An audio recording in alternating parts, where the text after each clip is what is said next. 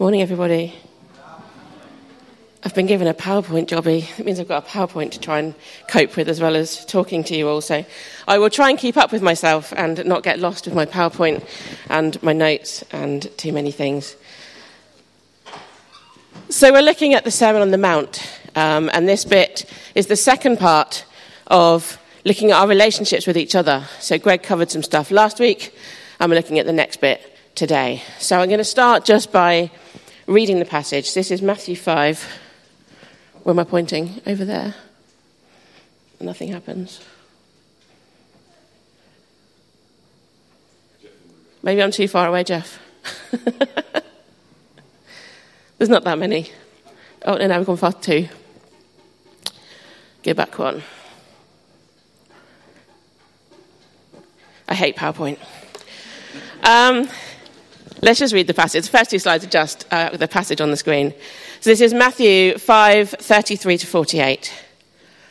Again, you have heard that it was said to the people long ago, do not break your oath, but fulfill to the Lord the oaths you have made. But I tell you, do not swear an oath at all, either by heaven, for it is God's throne, or by earth, for it is his footstool, or by Jerusalem, for it is the city of the great King. And do not swear by your head, for you cannot make one hair white or black. All you need to say is simply yes or no. Anything beyond this comes from the evil one. You have heard that it was said, eye for eye and tooth for tooth. But I tell you, do not resist an evil person. If anyone slaps you on the right cheek, turn to them the other cheek also. And if anyone wants to sue you and take your shirt, hand over your coat as well. If anyone forces you to go 1 mile, go with them 2 miles. Give to the one who asks you, and do not turn away from the one who wants to borrow from you. You have heard that it was said, love your neighbour and hate your enemy. But I tell you, love your enemies and pray for those who persecute you, that you may be children of your Father in heaven. He causes his sun to rise on the evil and the good, and sends rain on the righteous and the unrighteous. If you love those who love you, what reward will you get? Are not even the tax collectors doing that? And if you greet only your own people, what are you doing more than others? Do not even pagans do that? Be perfect, therefore, as your heavenly Father is perfect. Wow. There's quite a lot in there. I'm sure we could speak for 2 or 3 Sundays on each one, and I've got all 3. So I'm just going to bring together some of my thoughts. I'm sure I won't cover everything. I'm sure I won't be quite as scholarly as Greg was last week. But let's just look through this passage together, and maybe you'll take away some things to kind of ponder on and think about over the days and weeks ahead. So as we've said, this is the Sermon on the Mount. This is quite early in Jesus' ministry. And, he gathers this big crowd of people and he stands on a mountain and he shares. And I think this is one of the longest sermons that's recorded that, Jesus stood there and preached. We've got other bits of snippets of what Jesus said, but this is kind of the longest big chunk. And it's really practical. It's not about telling us what to believe. It's about guiding how we live, how we should be.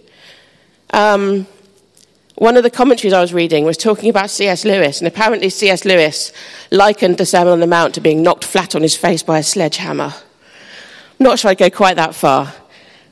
But it's really practical stuff, and it's tough stuff. We looked at, last week, we were looking at murder, adultery, divorce. This is tough stuff. Stuff that really impacts how we live our life and how we react to situations. Jesus is calling us to live his way.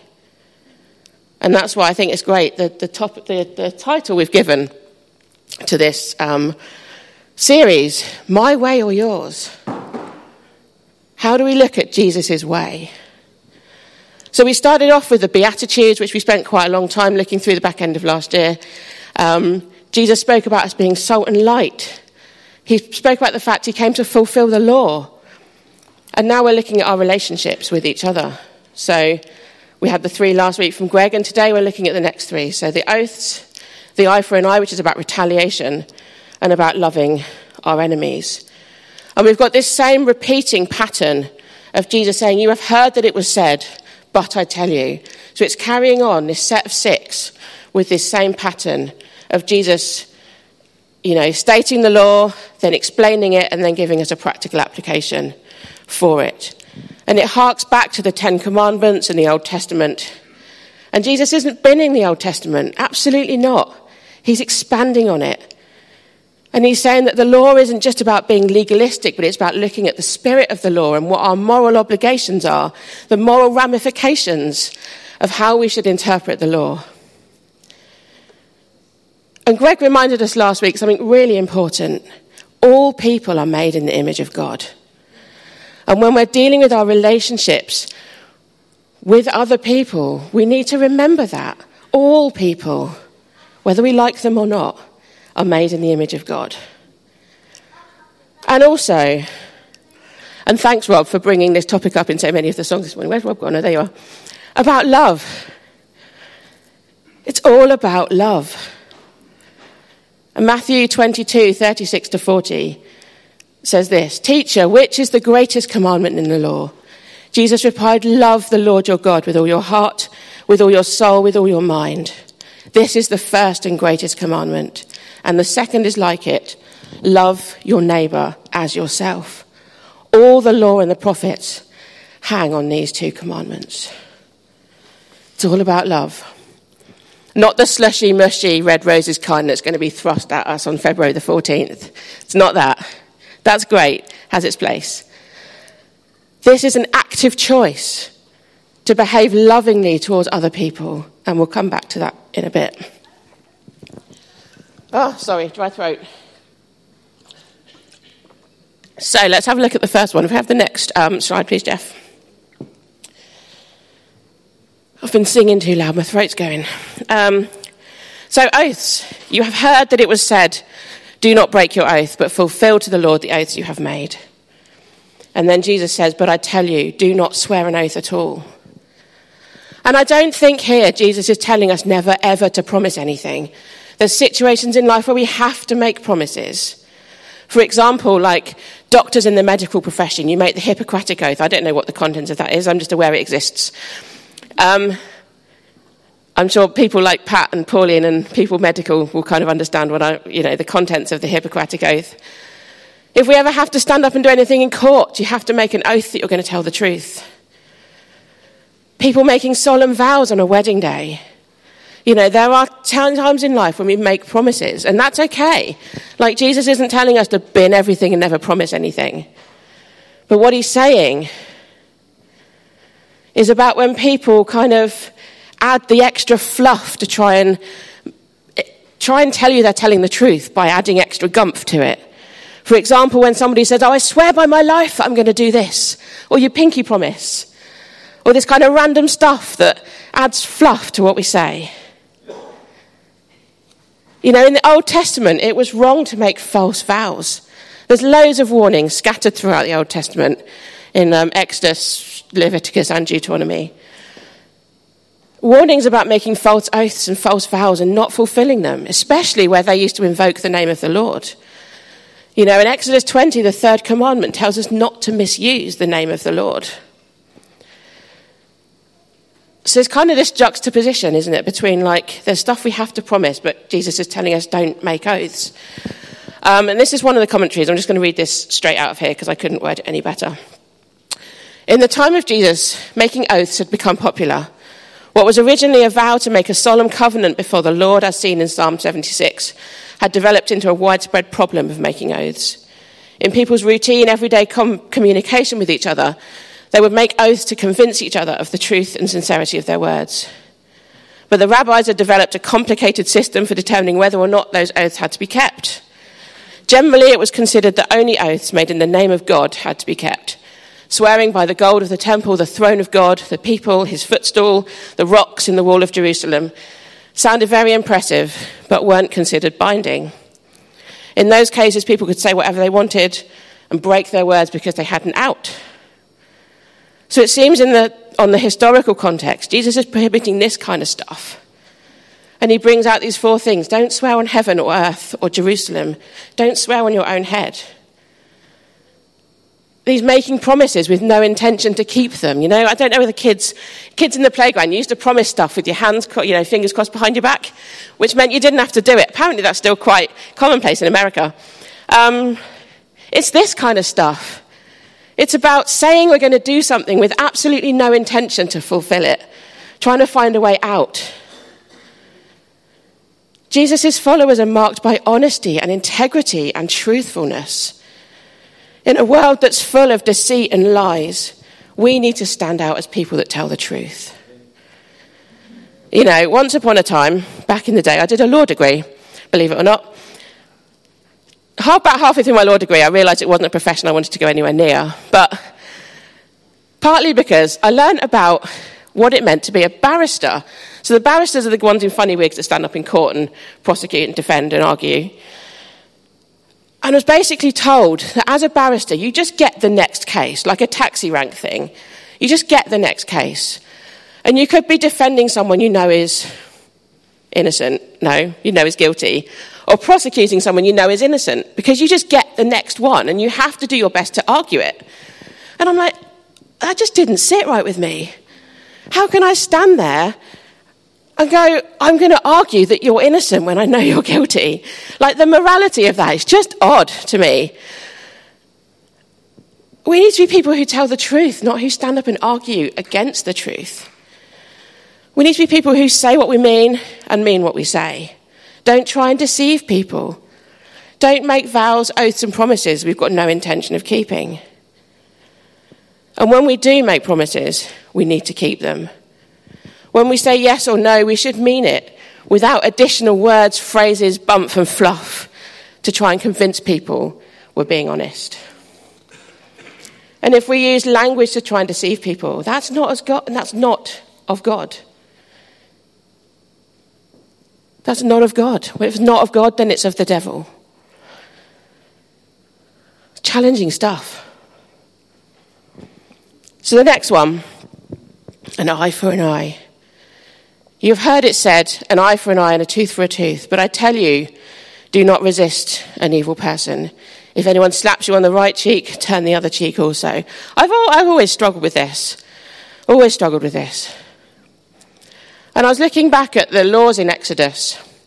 So I've got a couple of verses from the Old Testament. So Exodus 21, verse 24. This is a passage about kind of laws of personal injury and how to deal with them. And it says, if there is a serious injury, you are to take life for life, eye for eye, tooth for tooth, hand for hand, foot for foot, burn for burn, wound for wound, and bruise for bruise. Gosh, that's a long list, isn't it? And Leviticus 24, verse 19 and 20 says similar. Anyone who injures their neighbour is to be injured in the same manner. Fracture for fracture, eye for eye, tooth for tooth. The one who has inflicted the injury must suffer the same injury. Now, these verses are not advocating retaliation and revenge. It's about making sure that any recompense is not excessive compared to the original situation that happened. You know, it's about justice. Any punishment, any retribution fits the original injury. Don't retaliate with something worse. And our legal system, back to my law degree, our legal system is still based on these ideas. The punishment fits the crime. Like, you don't get life in prison for speeding, thankfully.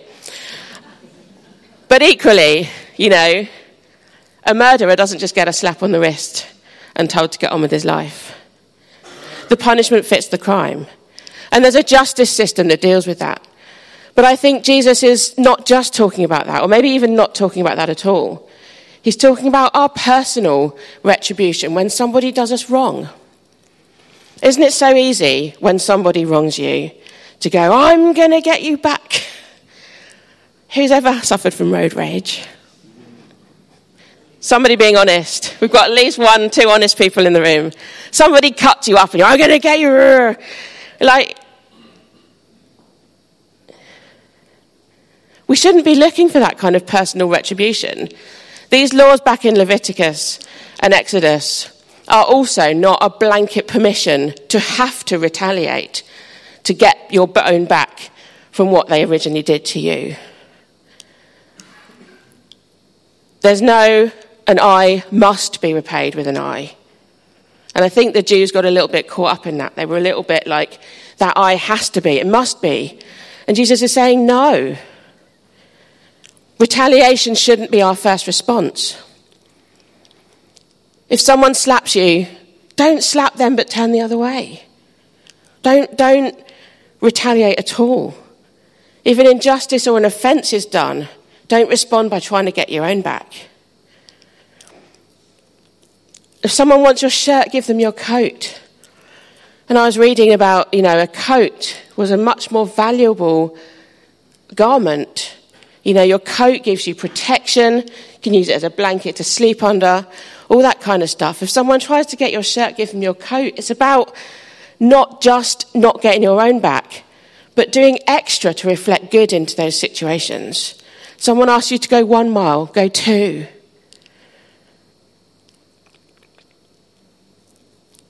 So it's not just about not being revengeful. It's about going above and beyond to reflect goodness and love into our situations with other people.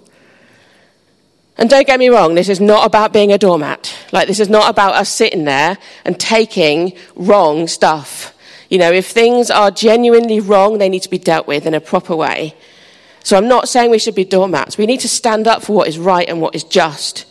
There are times we need to take a stand and advocate for justice in our society. But it's this trend of personal retribution. I'm going to get my own back. And in an increasingly litigious society, suing people for all sorts of mad stuff, we need to start thinking about the loving response. It's an active choice to respond in a loving way when somebody does us wrong. But again, it's a massive challenge, isn't it? Sorry, I'm challenging you all this morning to think about this stuff. And then the last bit.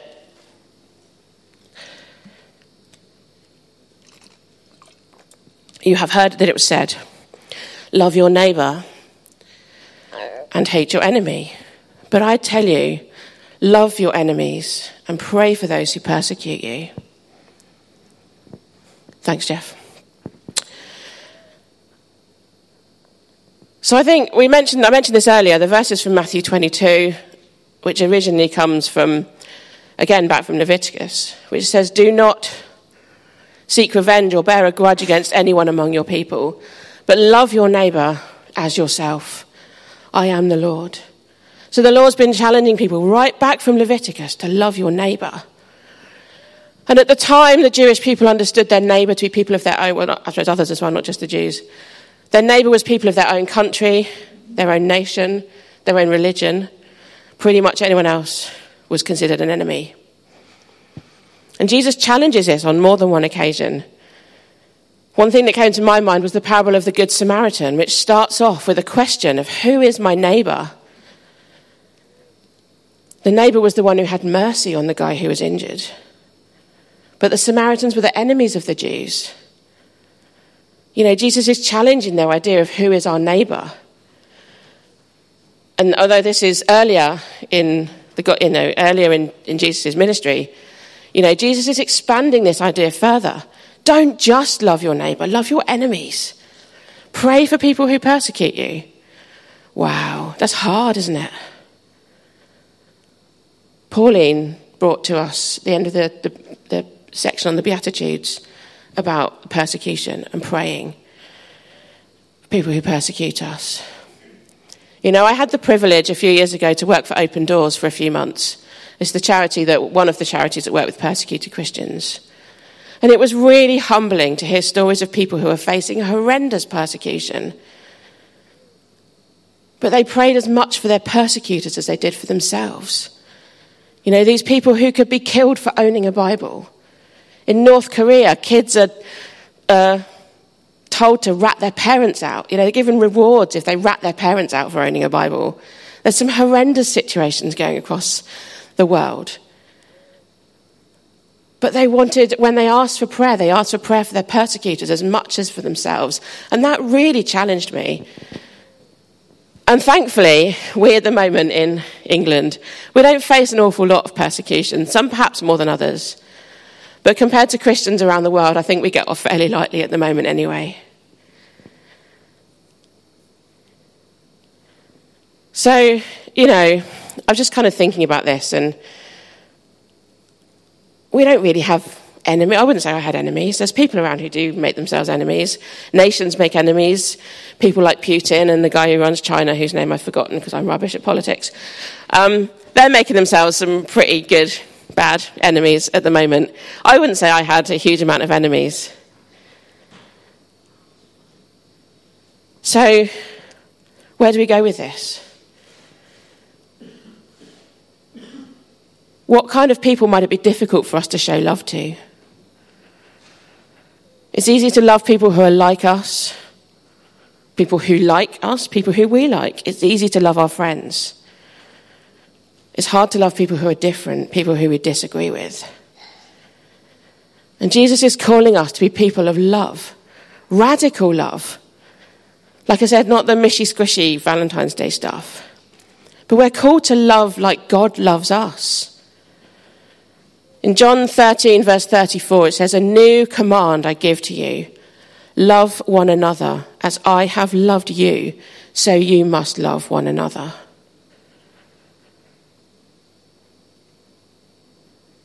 So just think about for a minute, how has God loved us?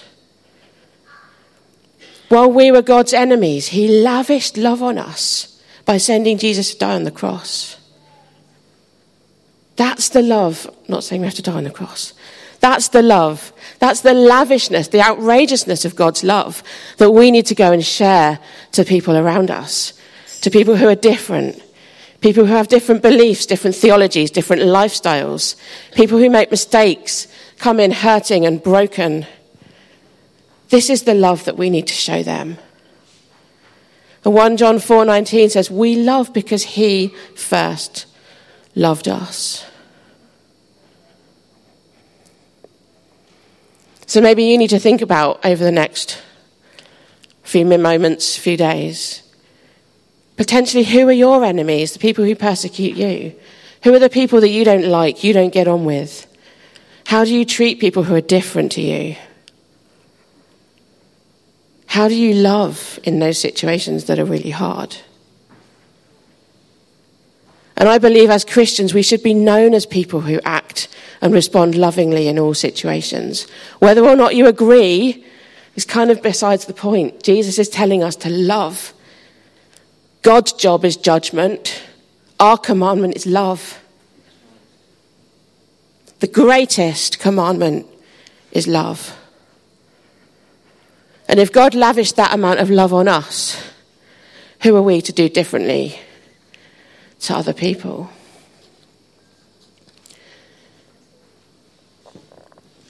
And we don't want people, sadly, I think the world around us often sees Christians as judgmental and condescending.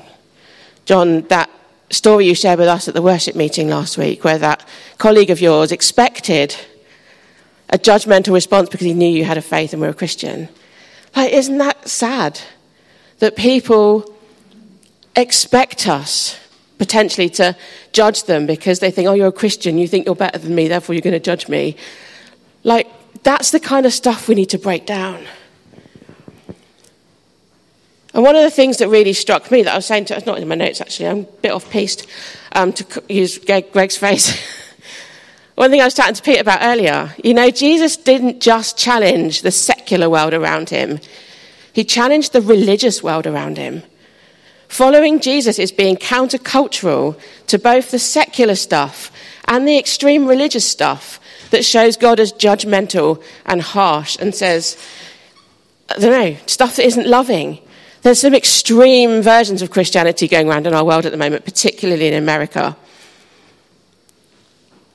To live God's way, to live Jesus' way, is to show love and to be countercultural to the stuff that's not right in the world and stuff that's not right potentially within our own religion. So there's another challenging thing to think of.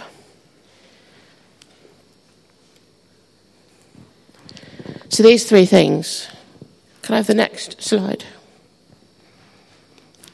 So is it our way or is it Jesus' way?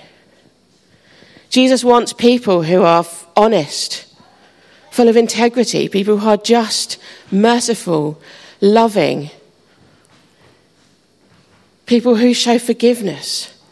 This is the kind of people that Jesus wants. And it's hard. It's hard. It's counterintuitive to our natural way of being as human beings. And Jesus wants our insides and our outsides to match, to love God and love others from our heart. It's not about show, it's about what's going on inside. I love the song we did, Majesty. Just going to open it up on my phone because I can't remember the...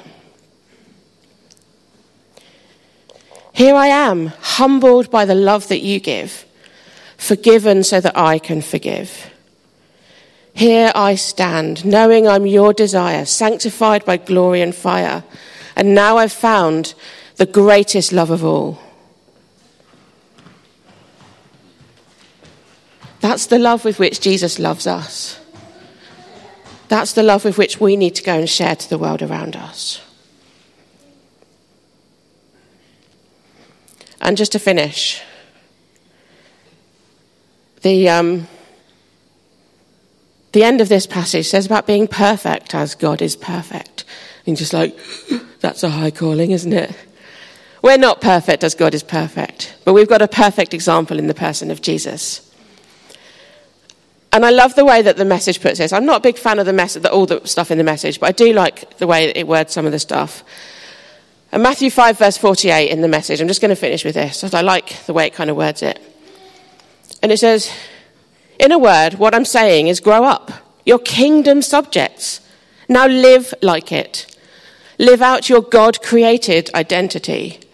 Live generously and graciously towards others, the way that God lives towards you.